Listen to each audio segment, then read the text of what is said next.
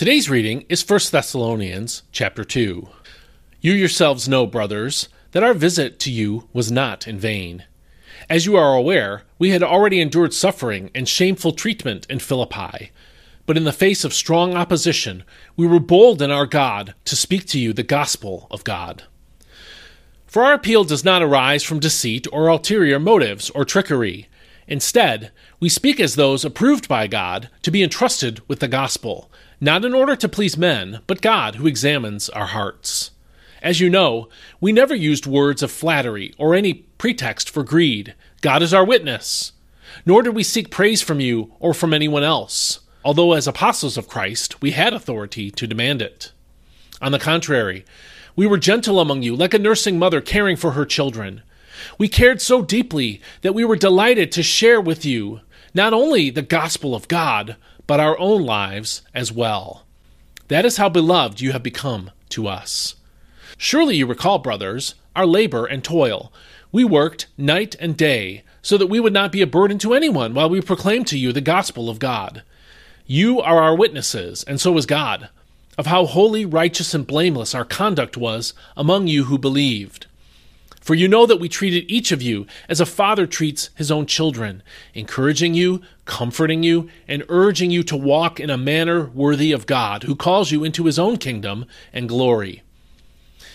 And we continually thank God because, when you received the word of God that you heard from us, you accepted it not as the word of men, but as the true word of God, the word which is now at work in you who believe. For you, brothers, became imitators of the churches of God in Judea that are in Christ Jesus. You suffered from your own countrymen the very things they suffered from the Jews, who killed both the Lord Jesus and their own prophets, and drove us out as well. They are displeasing to God and hostile to all men, hindering us from telling the Gentiles how they may be saved. As a result, they continue to heap up their sins to the full capacity. The utmost wrath has come upon them. Brothers, although we were torn away from you for a short time, in person, not in heart, our desire to see you face to face was even more intense.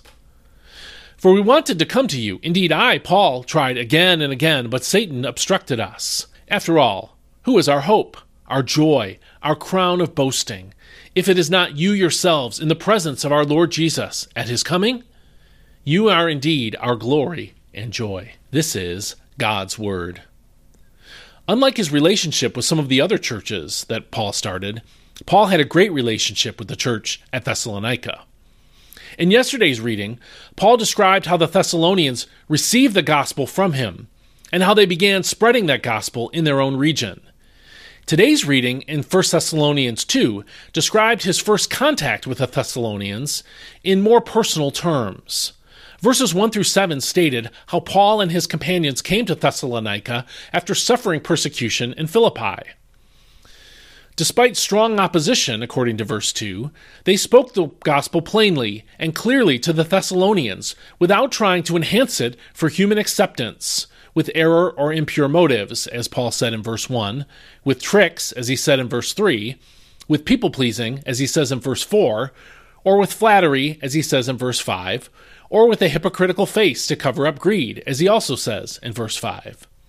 And yet, he said, our visit was not without results, according to verse 1. In other words, some in Thessalonica received the gospel as it actually is, the word of God, as Paul said in verse 13.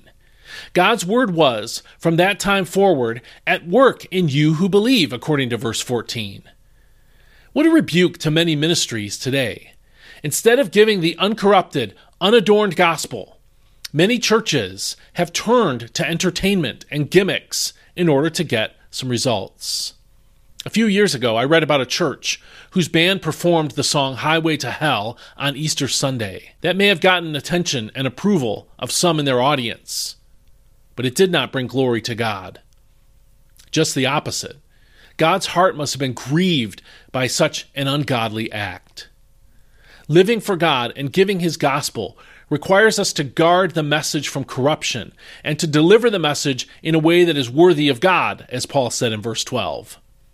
Since we believers believe that salvation is God's gift of life, delivered to those who hear and believe his word, we should do nothing more than faithfully, clearly, and consistently deliver the message.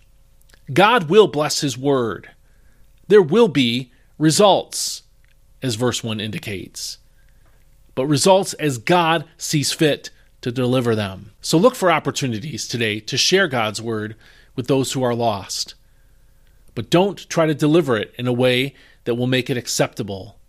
Deliver it in a way that's faithful to what God has said, and watch him bless his word. Hope you have a great day. We'll see you next time.